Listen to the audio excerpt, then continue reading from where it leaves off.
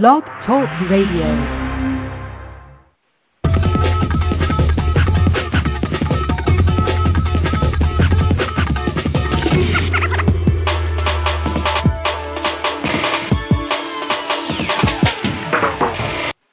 Aloha! Welcome to BC Radio Live, a production of BC Magazine and part of the BC Radio Network. We are broadcasting live online, so please do stop by the chat room at blogtalkradio.com/BCRadio to join in. We actually have a live video feed. I am Phillip Winn, Chief Geek at BC Magazine, and I have on the line with us tonight both Eric Olsen, founder and publisher of BC Magazine, and Lisa McKay, executive editor of BC Magazine. Welcome, Eric and Lisa. Thank you. Hi, Philip. It's nice to be here finally. Yeah, we're really happy to have Lisa on. She hasn't made it heretofore, dealing with holiday issues and not feeling well and whatnot, so we're very excited to have her. Well, it's very exciting to be here. Thank you. Why don't you tell us a little about what you do for Blog Critics, since you have such a central role. Your shoulders are broad and wide, metaphorically speaking. Well, let's see. I think that our fellow editor, Anna Creech, described it best in Las Vegas when she called me an internet cat herder. It actually describes part of the job really well. I sort of ride herd on the front of the house, as they would say in the restaurant trade. I kind of make sure that things move through the pending queue. I train new editors that are coming on board. I hold people's hands behind the scenes and occasionally wipe a teardrop from an eye. And generally am a cheerleader for, I think, for both the writers and the editors. And it's a pretty incredible group of people that we work with, as you well know.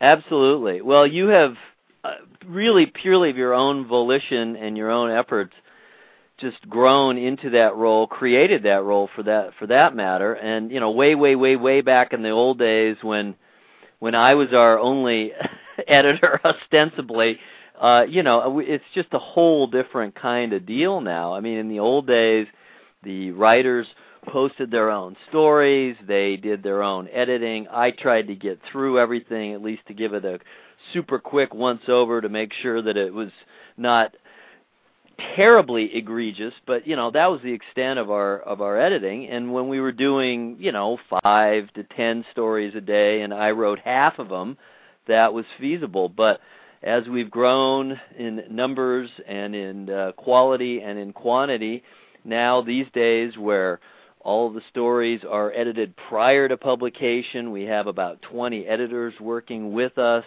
and our standards have risen, and you are absolutely right in the middle holding all of that together, and we surely could not do it without you. So thank you ever so much. Well, you're very welcome, and as you know, I wouldn't be doing it if it weren't for the fact that I'm having a complete blast doing it. It's probably one of the most gratifying things I think I've ever done in my adult life. So it's really great. It's a tremendous group of people, and I think that for those of us who work on the editing side of it, the exciting part is that you can sort of make your job what you want your job to be, which is an incredibly sort of liberating and fulfilling place to be in your life. Well, for example, in addition to all of the things that we've mentioned you do, the herding cats aspect, you're also actually heavily involved in one particular section more than any other. Yes, that's true. I'm the section editor for our incredibly busy film section. Film just, being a passion of mine probably from the time I was a kid. And that's really been a fun part of it for me, because I think that among our film writers are certainly some of the people who have been at BC for the longest. We've got a lot of writers in the film section who have been on board for a very long time. And it's been kind of exciting to watch them sort of grow as writers. And it's also because film is so compelling and you hardly ever meet anybody that doesn't like the movies. That's also a section where a lot of our new writers land. So it's really fun from a lot of different viewpoints. You know, one of the things we talked about in Las Vegas, we had a little panel where we talked about, I think it was So You Want to Be a Critic. I think a lot of people, especially when they first join Blog Critics, they assume that it must be the easiest thing in the world to write movie reviews. After all, everybody sees movies and everybody has an opinion on them. And I know one of the tasks that we've talked about that you really try to set for the film section is helping people see the difference between, this is what I like about this movie, or this movie sucks, and what it is that makes a good film reviewer a really good film reviewer. Mm-hmm. And, that's an interesting thing because I think we have writers I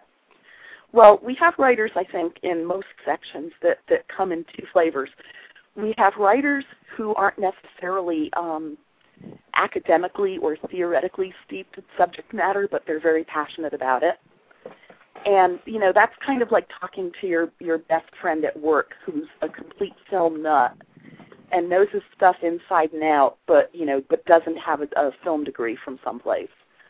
And then we actually do have writers with film degrees who do this professionally. And so I think what we end up getting are we've got those two extremes of the very passionate amateurs and the very passionate people who aren't so amateur. And then in the middle, we've got people that are sort of learning to write good analysis that isn't, just sort of, talking to the guy in the next cubicle about what you saw over the weekend and what you liked about it. And I think getting people to sort of learn how to think critically is a pretty cool thing. Well, we just saw, I think John Sobel put it through to the Yahoo group, our writers group, the private writers group, that he saw a story that was a collection of essays or commentary on what it means to be a critic, and one of the definitions that I saw just in a brief glance really makes a lot of sense to me, and it's the art of making fine distinctions. And that's true because, the more broadly you write, the less you say. Yeah, I like this. No, I didn't like it. I laughed. I didn't laugh. Anyone can say these things, and essentially they're meaningless because they apply to almost anything. But what you're trying to do is really pin down with specificity, how you responded to a film or CD or play or anything else for that matter, and really try using language alone. You're restricted. You don't have gestures. You don't have facial expressions. You don't have your tone of your voice or anything else, just your words, to try to convey in very specific pictures and or feelings and or imagery, your thoughts on it and how you responded to it. And then peppering that, of course, with information, because we're not just trying to convey how we feel about something. We want to give information about it and give the basics. And I know you do a real good job of reminding people of that. You want to see the director and whatnot. Why don't you tell us, what are you looking for? What are the bare minimum that you're looking for in a film review? Well, I think certainly, some type of response that's usually a combination of emotional and intellectual. And I think that one of the things that you're sort of hitting on in what you just said, Eric, is the idea that it really helps to have a fairly broad frame of reference when you do reviews. Which isn't to say that you can't get something perfectly honest from somebody who's only seen 5 movies, but the person who's seen 5,000 movies is going to bring a little something extra to the mix. And I think that certainly what I try to remind writers is that film is a very collaborative medium, and that if you saw a movie that you either liked or hated, it's really helpful to sort of think about where the movie either succeeded or didn't. Is it the director? Is it a crappy screenplay? Were the performances not up to snuff? I mean, there's so many places where it can either go bad or come together and go right. And I think that when you're analyzing something and your response to it, you really need to sort of think of all of that and kind of try to put it together into sort of a cohesive piece. And it's not an easy thing to do. No, it takes a lot of time and effort. It really takes does. me a long time to write reviews, when that's part of my excuse why I haven't been doing it.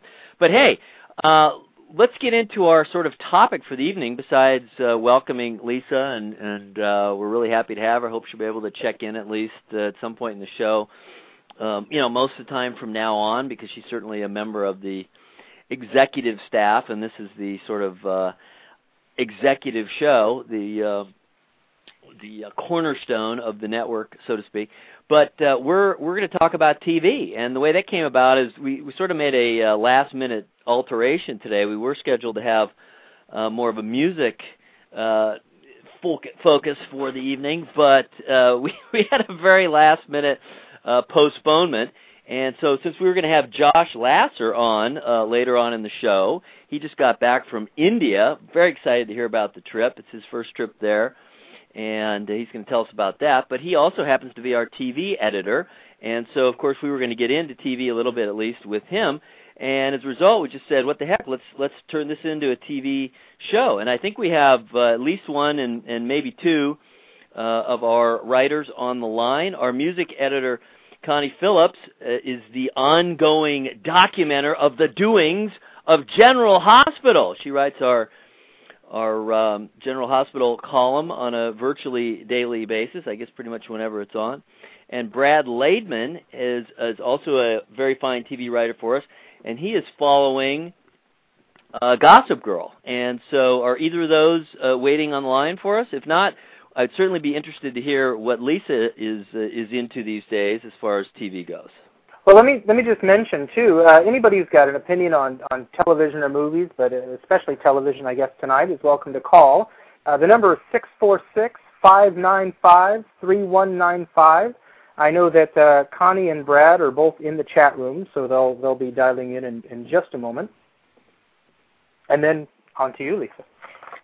I have to confess that I watch TV nowadays, especially on weeknights, with sort of one eye on the set, mostly because, as you can probably guess, the laptop is usually open, and so I spend my evenings kind of sort of watching TV and kind of sort of editing and answering emails and doing a lot of my other BC type stuff.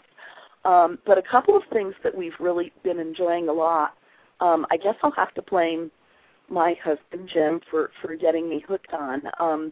One is the new Doctor Who series, which we've been really enjoying a lot.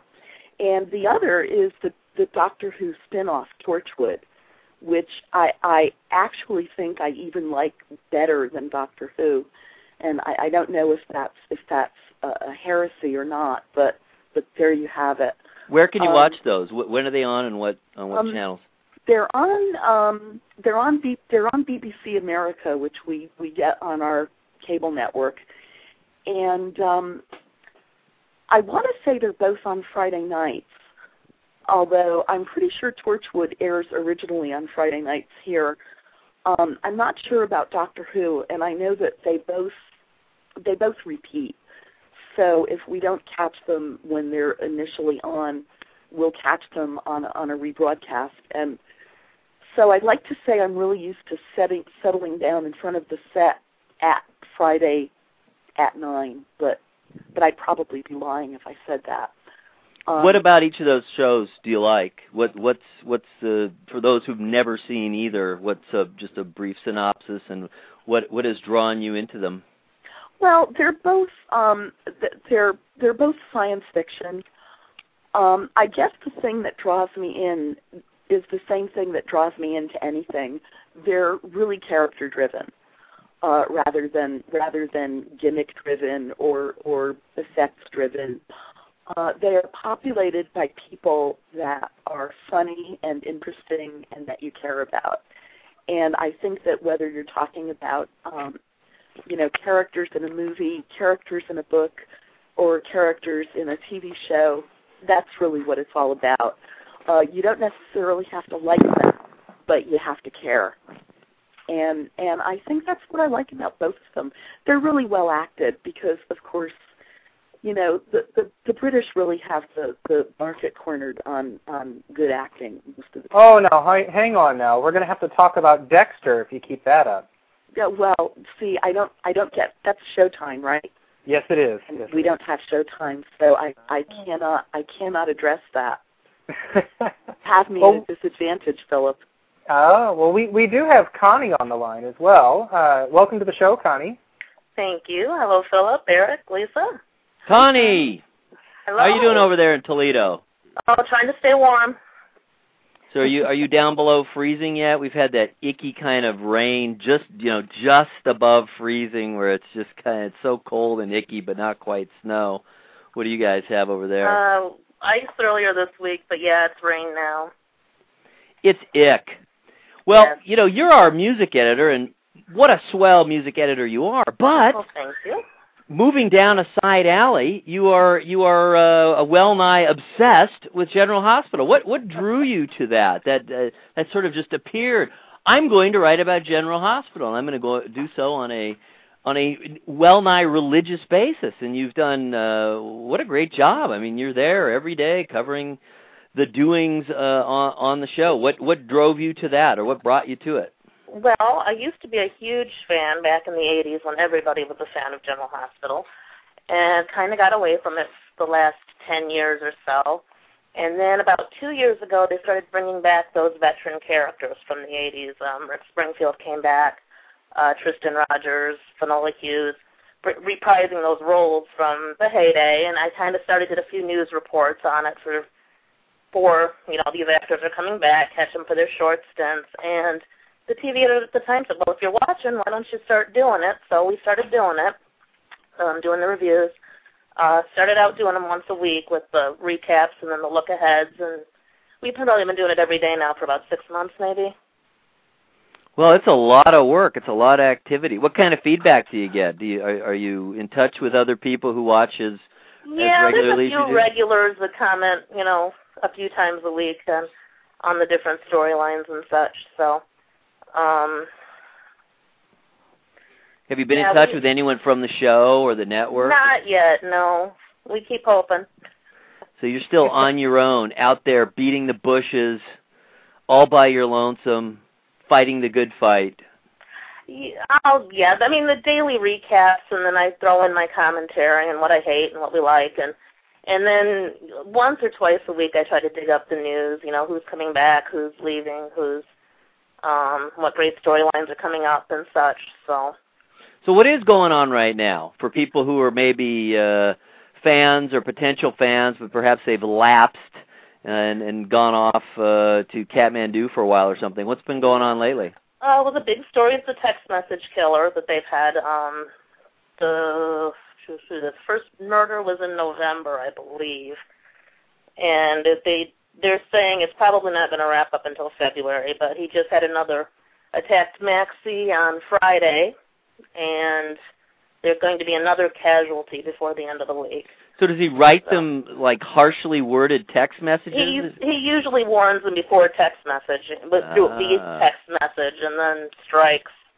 And these text messages have been piggybacked on other people's phones, so they can't trace them, and kind of have that technical aspect in the techie thing to where they can't trace the text messages. And does he beat them with the phone? From the police commissioner's phone or the mayor's phone, or it's raising the difficulty level. Can you warn your victim and still manage to kill them untraceably?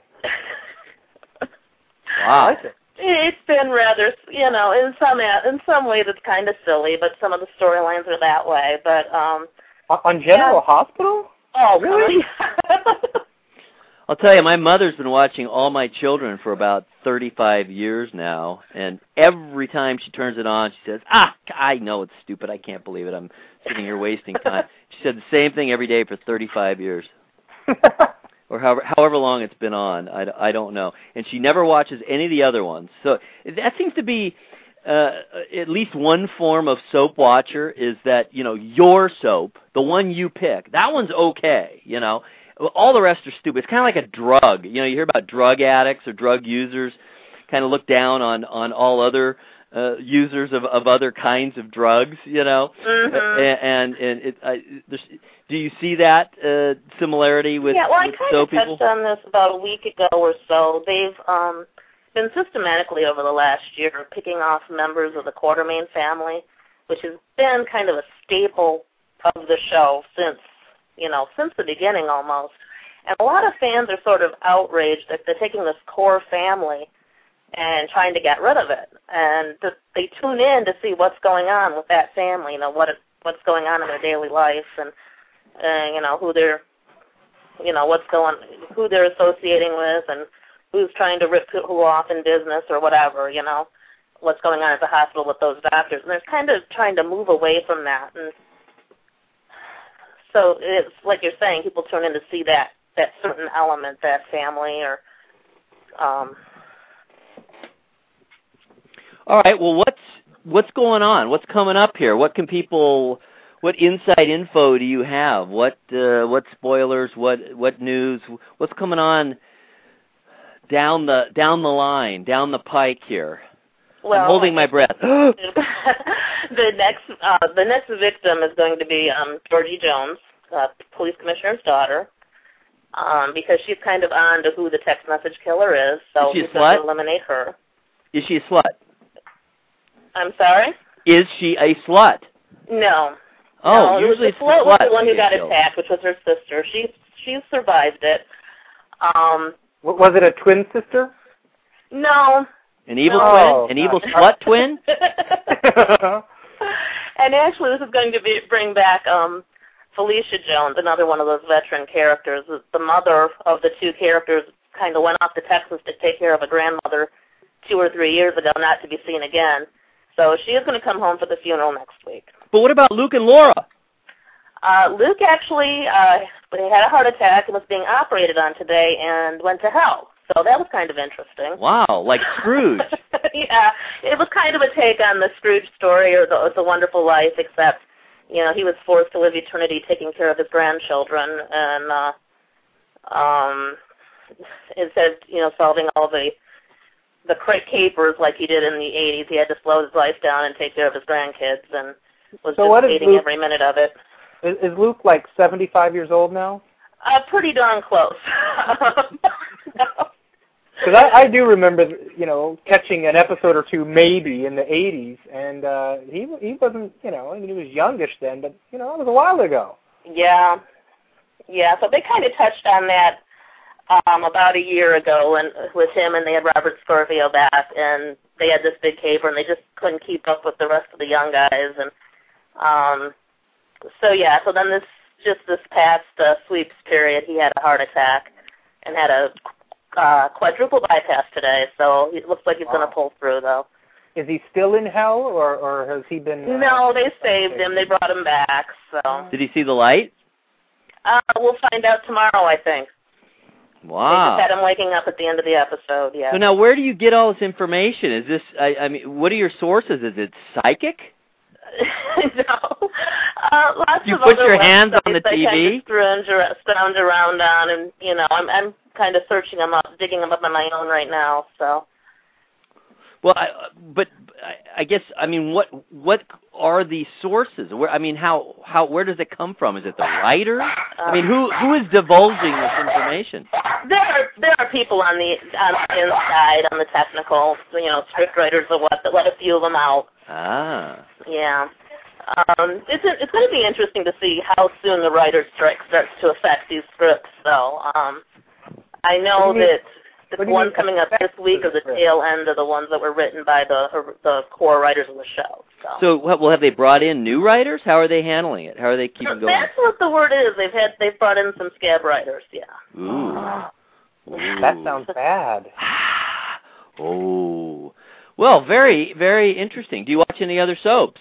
No, I don't. That's it. Well, we did Night Shift, which was the spinoff they did on to SoapNet over the summer. It was 13 episodes, kind of at a beginning and an end. It was just in the hospital during the night shift. Was it different characters or the same? No, they brought in some of the same characters, and it was, like I said, it was mostly hospital-based stories. They did really, really well on SoapNet. So they're hoping to do a second season of it this coming summer. Fascinating. Well, anything else that fans or fans-to-be should be looking out for? The DVDs of that first season of Night Shift will be coming out in February. Aha. Night Shift, so. Oh-ho. So now everybody can catch up. Yeah. Interesting. Well, thank you very much for coming on and sharing your obsession with us. I have to admit, problem. I have to admit, soaps can be pretty tempting and alluring, and you tell yourself I'll quit after just one more episode. But I'm glad that you've so far resisted that urge to quit.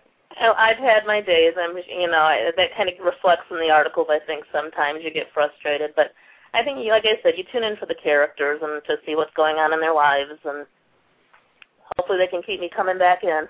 Just as Lisa said, why she's right. drawn to Torchwood and the current version of Doctor Who. Well, we've also got Brad Laidman on the line with us. He's a fan of another show, Gossip Girl. Brad, welcome to the show. Hey, how you doing, Phil? I'm doing well. Yes, and welcome to Blog Critics. You've been doing a great job. We really appreciate it. I was just scanning back over your articles, and you've done a lot of really interesting things in addition to staying with Gossip Girl for us. So welcome, and thanks for participating. Sure. There's no text murderer on Gossip Girl yet, though. How come? They haven't thought of it yet. Everything else is there, though. So, well, maybe with the writer's strike, they'll be desperate for ideas, and they'll come up with some variation on a text message killer. Yeah, I mean, I don't know why the nighttime people just don't rip off the daytime shows. Because they're so far ahead. Yeah, I mean, they have to come up with 5 times the amount of material. It is cutting edge, bleeding edge material. Hey, for those of us who have never seen Gossip Girl, I've sure heard a lot about it. I've read several of your stories, but I've yet to see the show myself. Why don't you tell people what it's about? Give us a little background on it, and why you are particularly interested in it and decided that you wanted to cover it. Sure. Well, I was basically a big Beverly Hills 90210 fan. And, I found that a lot of really bright people loved to watch that show and sort of hated themselves for loving that show. So it's kind of one of those great shows that you can make fun of and really love at the same time. Yeah, and the Paradise. It's essentially exactly Beverly Hills 90210, but because they've already done 90210, it has a lot shorter of an attention span. The rich kids are about 10 times as rich. And the debauchery is about 10 times the level of 90210, and there's no moral lessons because they dispense with that after, I think, the second season anyway. Because that would be lame. Yeah. So, and it's basically really good-looking kids falling in love, wearing, high-fashion clothes, and, doing every drug that they can find. Where does it take place? It takes place in New York. And it has the same setup. You have your middle-class good family, who are the Humphreys. And, just like on 90210, there's a boy and a girl. There's Dan and Jenny. And they have to deal with the super rich kids that they somehow managed to go to school with. Wow. So how does that work? Clash of cultures, clash of values. Is it a busing program? I mean, usually schools are pretty tightly regimented economically. Because it's written by Josh Schwartz, there's adult plots also. And the Humphreys family was, I think, a rock star for 30 seconds in the 80s or 90s. And one of those decades. Yeah, I think he's going broke, basically sending his kids to a really good school. Is it a private school? And he has to deal with the fallout as they become attracted to the wealthy people. They're grasping onto that lifestyle, but gradually sliding out of it. Yeah, well, the older kid Dan is dating basically the hottest chick of all time, and good for him. Scarlett Johansson is on the show. What'd you say? Scarlett Johansson is on the show. I would have thought I'd known about that. No, it's actually Blake Lively, who is just amazing. Smoking hot, huh? Just unreal. I mean, all the girls look really good on this show. I mean, they spared no dollar to give you hot young women. No ugly girls allowed was part of the casting call? Bring was one out of my babes. That was one of my favorite parts of 90210. Actually, I don't know if you guys used to watch that show, but in the beginning of 90210, the David Silver character was a huge geek, and he had a friend that was another huge geek. And after about a season and a half, David Silver wasn't really a geek anymore. He was kind of good looking. And because they couldn't handle having a geek on the show, they had to have the other geeky character accidentally kill himself with a gun. Well, so of course. They just skipped the geeks on this show. There are no geeks. So this is a post-geek show. Yeah, it's it's been fed through the OC, and Josh Schwartz has kept his motif from the OC, in which there's a major party in every single episode, and in every single episode there's a complete meltdown and a fist fight at every single party. Wow. It's a staple of his shows, and I think that it's a good thing to keep with. Debauchery. Yeah. In fact, there's one character on the show who is fabulous. His name is Chuck Bass, and he is essentially the kid that plays Chuck Bass, and I can't remember his name, is channeling James Spader from Pretty in Pink. Wow. Yeah, when you're talking about the setup, I was thinking of Less Than Zero, too. Yeah, and James Spader played a drug dealer in that movie, and it's basically the same character. He's basically, the richest, worst person you could possibly imagine in the world. The snottiest, snobbiest, most reprehensible, worthless dwid. Yeah, and he, in the last episode, he actually made a romantic play that involved starting the fist fight, and it didn't work out, and he left town, which I think my guess was that he was going to Vegas to do some whoring. Well, but we all know that prostitution is not legal in Clark County. In Las Vegas? Yeah, it's the county. It's this guy's doing variants of drugs, and he's basically so rich that the laws do not apply to him. So that would not be a deterrent for him. No, that would be nice. I was joking anyway, because of course, but it's prostitution by any other name. But everywhere else in Nevada, it's just flat out legal. Yeah, well, they have to keep it. The funny thing was that Vegas for a while was trying to make itself kid friendly, and that was such a failure that they switched to the whatever happens in Vegas stays in Vegas logo. So they've kind of decided just to deal with the fact that it's Sin City. You're Brad, right. Where can I find Gossip Girl? It's day and time? The CW, which I guess was the WB, and it merged with something else. It's on Channel 8. Does that help? No. Channel 8 in what city? CW, I think it's 33 in Dallas. Yeah, it's on the CW. Actually, it would be on right this second, but wasn't it the WB and UPN? Didn't they go together? Yeah. Yeah, that sounds familiar. I was a big Felicity fan, too. I have an issue with teen soaps. Sounds like it. How old are you there, Brad? I'm 41, but, I did... favorite movie of all time is 10 Things I Hate About You. And that was amusing. I like that a lot. I just think that there's, when you're talking about falling in love, you never really fall in love the same way as you do in high school. That's where it's all innocent, and that's where it's romantic. So I think that's why these movies and these TV shows have a lot of resonance with me. Well, you know what else it is at high school? Because we were just watching a movie just a night or two ago that was, of that age group. I'm trying to think what it was.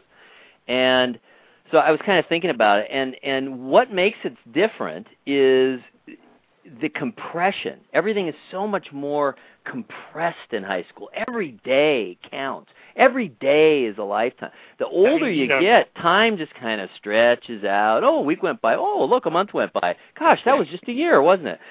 But in high school, just every day is so fraught with... Yeah, if you have a spat at the gym locker, it's the end of the world.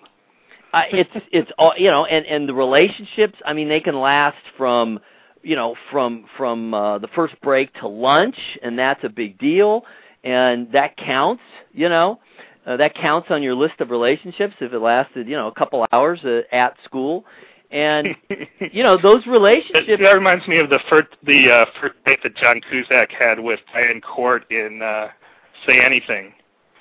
Oh, no, that's one of my favorite movies of all time. Yeah, in which he claimed that their first date was when they both ate at the food court together, even though they were at different tables.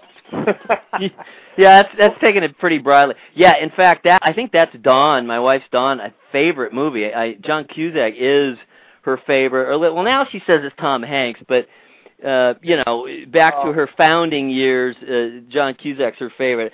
Certainly the John Cusack teenish movies are her favorite movies. We just got the DVD of Say Anything, in fact. Yeah, I've met a lot of women who claim they're in love with John Cusack, but it just hasn't worked out for me because I thought I was John Cusack. And if you watch John Cusack movies, they're very romantic, but he's essentially a stalker in his biggest movies. Yeah. I mean, Say Anything, he's just an enormous stalker. It's just that he gets the girl in the end. So I guess it's good then that you're not John Cusack, in fact, but Brad Benson. I think everybody's a stalker in their own way, but in High Fidelity, he's a stalker too. Yep. And again, he gets the girl. Yep. Winner's right history. Thanks for coming on the show, Brad. I appreciate learning about Gossip Girl. I think I may have passed up my phase for teen television, but clearly I'm not too old for it. Well, my friend used to berate me for not watching West Wing when I used to watch Felicity every week, and I think I tried it once, and I said, the writing's excellent, and it's a brilliantly written show, but I have to watch it. It's just not where your heart is. Yeah. You got to follow your heart, man. Exactly. Well, thanks for coming on the show, Brad. We'll be loud and proud about it, Brad, and we appreciate it. All right, thanks for having me on, you guys. All right. Our pleasure. All right, bye. We also, we've talked about Gossip Girl. Lisa, have you ever watched Gossip Girl? I have not, and I have to admit that whole well, with the exception of Buffy, that whole teen TV thing is not really my scene. Well, and Buffy is the exception to every rule. Absolutely. Yeah, well, I guess I said I was too old for teen television, but there will always be a soft spot in my heart for Buffy. What is the deal about Buffy? I watched maybe 5 episodes ever, and it seemed amusing enough. But, I mean, when I hear people, like Lisa and Phillip, for that matter, just people across the board who you would not perceive as being drawn toward the bastard child of the Buffy the Vampire Slayer film, and they rave about the series. I mean, critical darling, on and on. What is the essence of it? Tell me, please. It's Joss Whedon. But please ignore the film. Pretend the film didn't happen. If anybody's judging Buffy by the film, they've got the wrong idea. That's what happens when a good writer writes a good story and it's taken away by filthy hacks. That's my view, and I'm sticking with it. Well, I kind of like the movie. I would agree with that. I would definitely agree with that. The television show, I mean, basically you take this idea where you have this mousy little girl who, in and of herself, she's no super strong superhero. She's just your everyday girl trying to get through high school. And so you tell the story of high school, only you really are facing demons. It's not just these inner demons. It's not just that people are looking at you funny in your imagination. People are really looking at you funny because everywhere you go, people die. It's everything you've ever hated about high school, told with demons and vampires. Yeah, it's pretty cool. Well, we have on the line with us, actually now, Josh Lasser. Hello, and welcome to the show, Josh. Oh, thanks, guys, for having me. Josh, how are you? I'm good. A little cold, but other than a little cold, I'm good. How was the trip? It was fantastic. It was a lot of fun. It's a completely different world. But it's India. I was in India, and it's a completely different world, and yet it's everything's sort of vaguely familiar. Sort of a funhouse image. Where did you go there? And your wife is American Indian. She was born here, but her parents were born there. And so did you? I assume you were visiting her family? Yeah. Well, first what we did was we went to Delhi, which is not where her family is, and we went around Delhi and Agra, which is where the Taj Mahal is, and Jaipur. And then we went to visit my wife's family for a week or so, and then went to Mumbai, formerly Bombay, for a couple days. So what are your impressions? What was different? What was the same?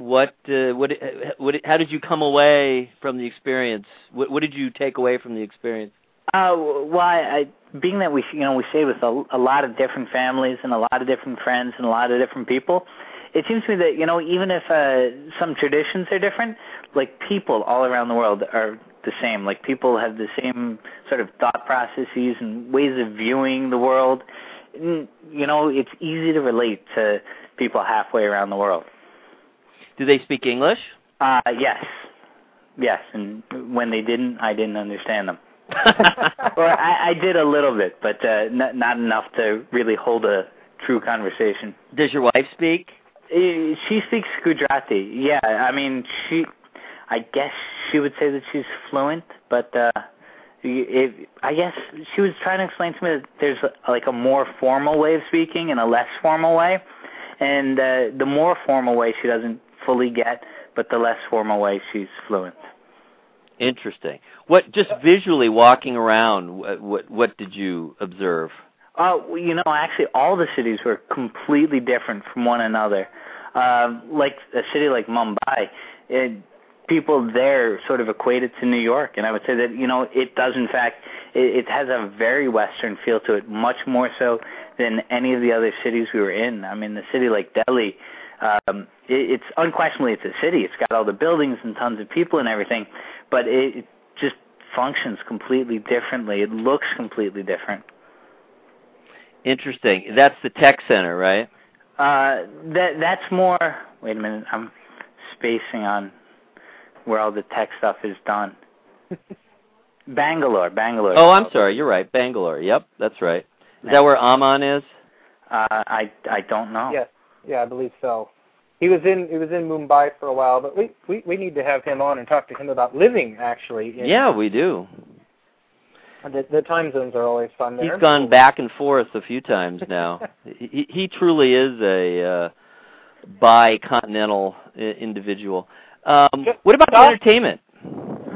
Well, we did get the chance to go see a Bollywood movie, which was a ton of fun. We went to see Aja Nachle, which is Madhuri Dixit's new movie, and it was funny because while I barely understood anything that was said on screen, I don't know whether it was a particularly deep movie, but I certainly knew exactly what was happening just from the way people looked at each other, the way people interacted, the music cues, the way everything was filmed. It's so similar. I mean, there are, of course, differences, but there's enough similarities that I could figure out exactly what was happening. So and you enjoyed it?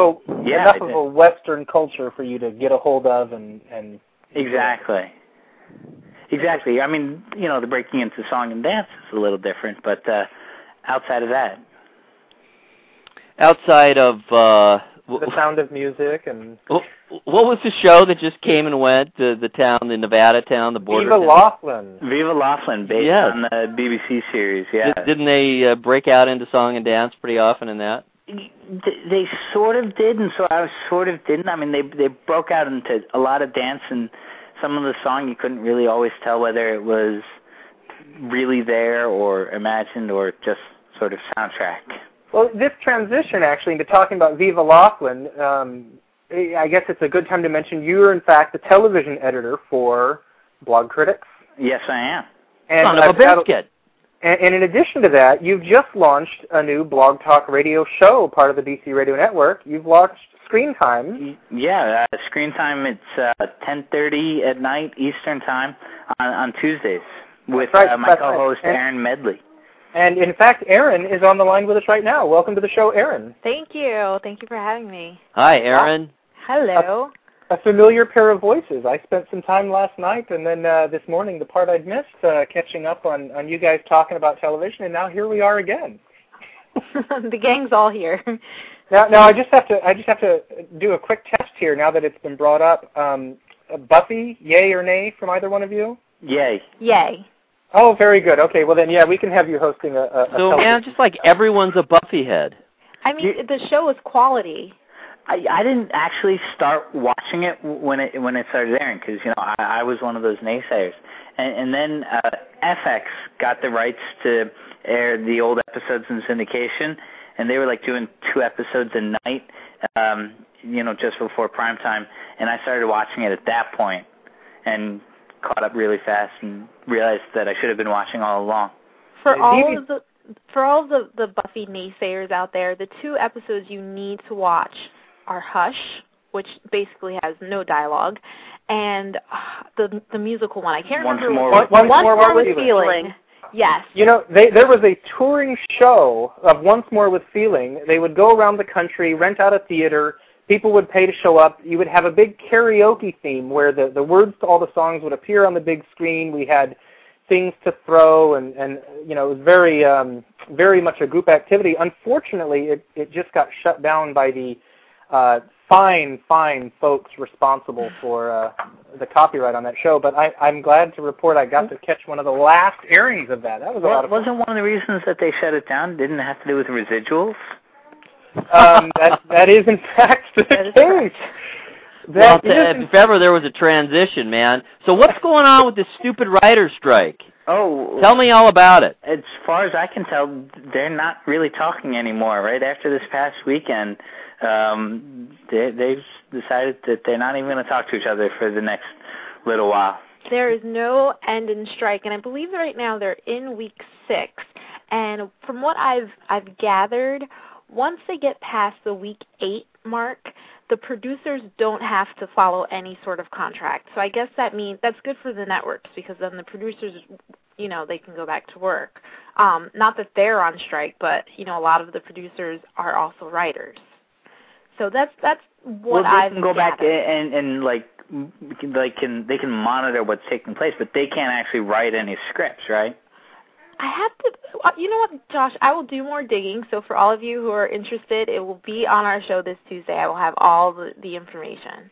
For those who haven't been following this closely, and I admit I haven't because labor actions always just give me gas, frankly, whatever field they may be in. Please give us just, what are the basic bones of contention here, and who's right and who's wrong, and what do you think is going to happen? Well, one of the most basic questions that it has to be determined is how much, if anything, writers deserve to get from online content, from repurposed online content, something that was taken from television and moved to the Internet, or for something that was specifically written for the Internet. There's this whole question about residuals right now. You can download shows from iTunes, or NBC and Fox just launched this new website, Hulu.com. And there's a question of how much, if anything, the writers deserve to get from those shows, from shows that initially aired on TV, for which they were paid, what they deserve to get for online content. Which are advertising supported then? Whether sometimes it's advertising supported, commercials within the shows that you're going to watch online. Sometimes there's advertising pre-roll, one of those 30-second and 1-minute spots before the show begins. And, of course, there are ads all over the web page for which, every eyeball generates however much money. So it would be very difficult accounting-wise.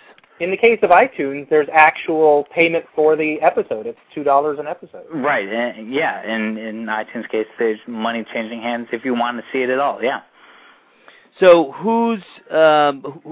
what's your opinion? Who's right, who's wrong, who's more reasonable? Where do you think it's going to end up? Well, not knowing exactly what's being said behind the closed doors, I can't say who's more reasonable. But I think that the writers deserve some money for the stuff that's being repurposed. If the networks are making money off of the writers' work, the writers ought to be compensated. How much becomes a much more complicated issue, and one I'm glad that I don't have to decide. I completely agree with Josh. I think the writers are in the right on this particular issue, but when it comes to compensation, that is a little harder to figure out.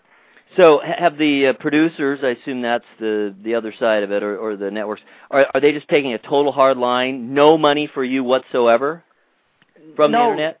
The most recent thing that I read said that they were offering like a flat fee for content aired like after more than 6 weeks after the original television air date or something like that. And I believe the flat fee was $250. Yeah, I think that's what I saw, $250. So where do you think it's going to end up? I can't even guess. No time soon. I mean, definitely not before January. That's off. Hopefully by March. Now, how wide-ranging is the Writers Guild of America? I mean, I've heard of movies being interrupted, movies being delayed. Obviously, reality shows are exempt, so apparently we're going to be seeing an awful lot of those. But how many different areas does this affect? Mainly it's television and film. Any scripted program that you see on a big screen or on a little screen is affected. Right. What about independent films? If it's a non-union job, then they would not be affected. Right. And as far as films are concerned, it doesn't affect films have a lot longer lead time than television shows.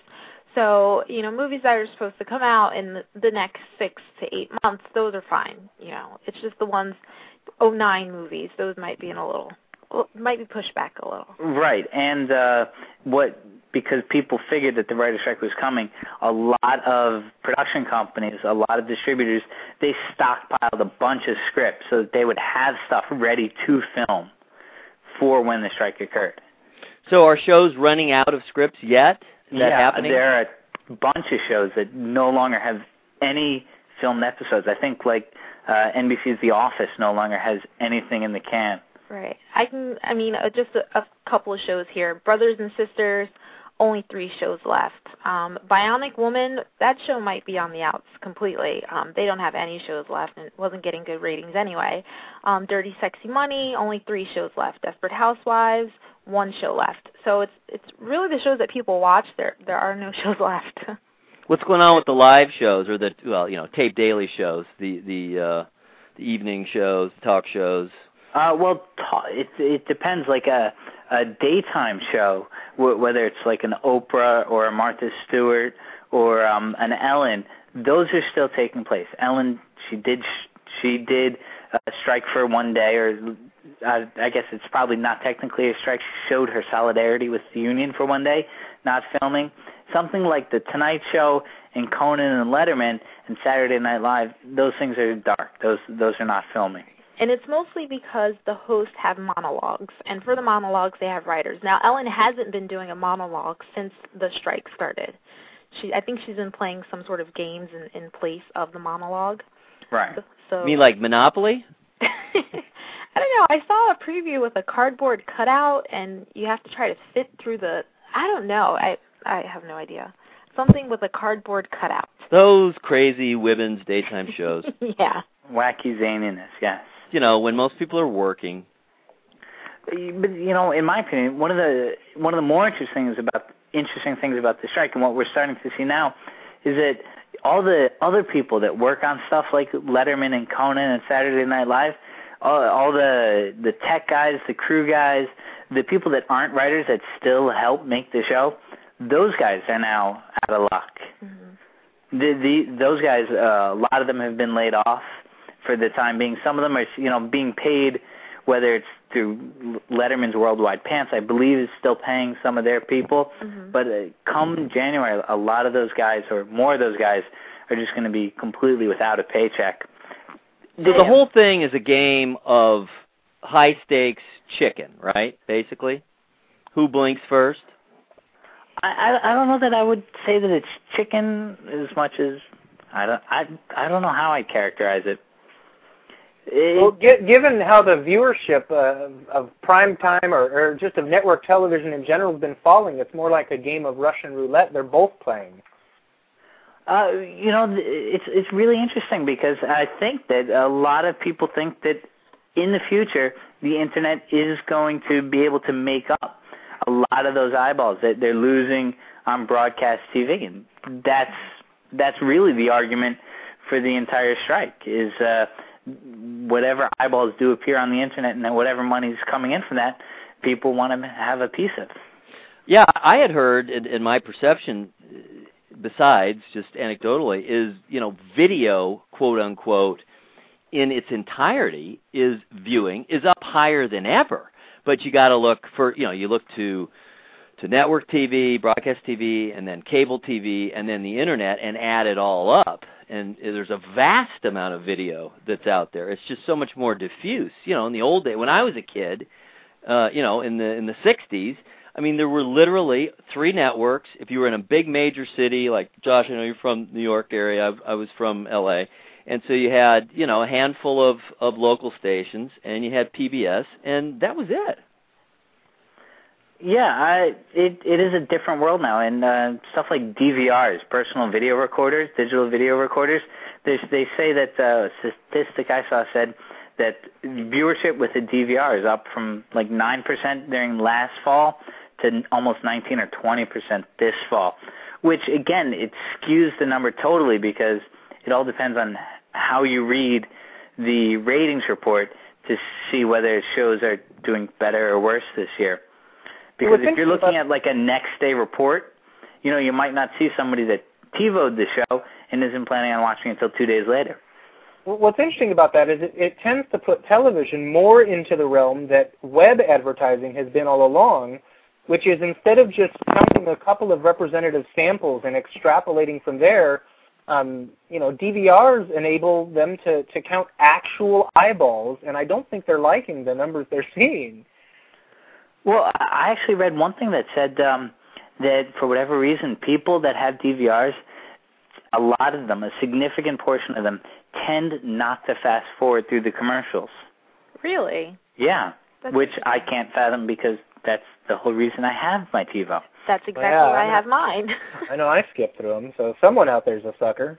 Somebody out there's watching them. And then there's also a question, I think that's going to become more important in the future, about placement of commercials.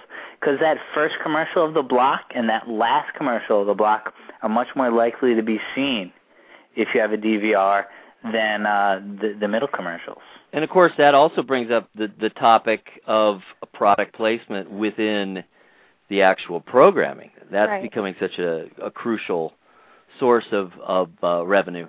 The biggest offender this season, no pun intended, is definitely The Biggest Loser.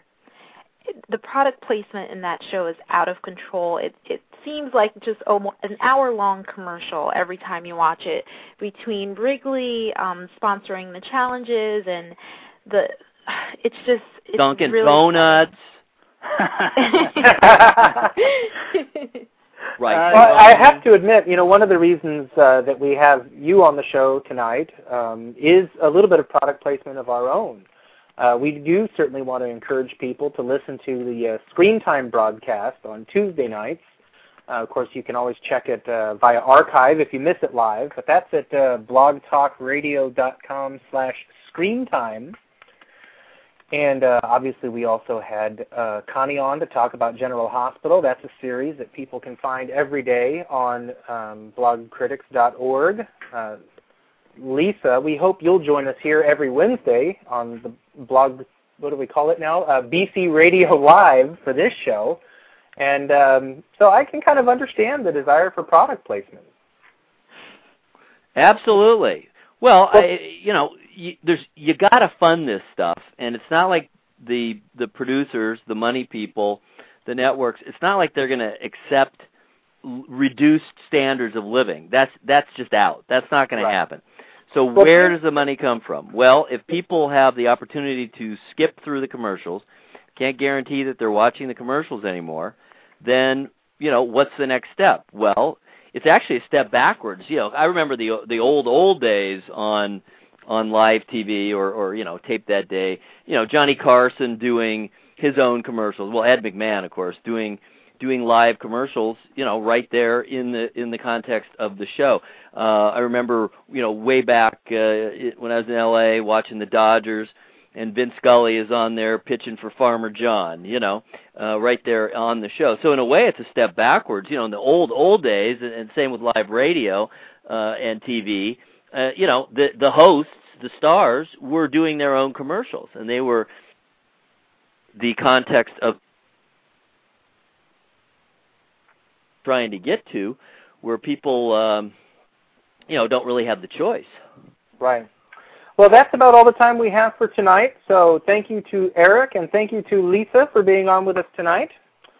Remind our listeners you can listen to BC Radio Live each and every Wednesday night at 9 p.m. Eastern Time at blogtalkradio.com/BCRadio. You can find out more about all the shows on the BC Radio Network at blogcritics.org/BCRadio.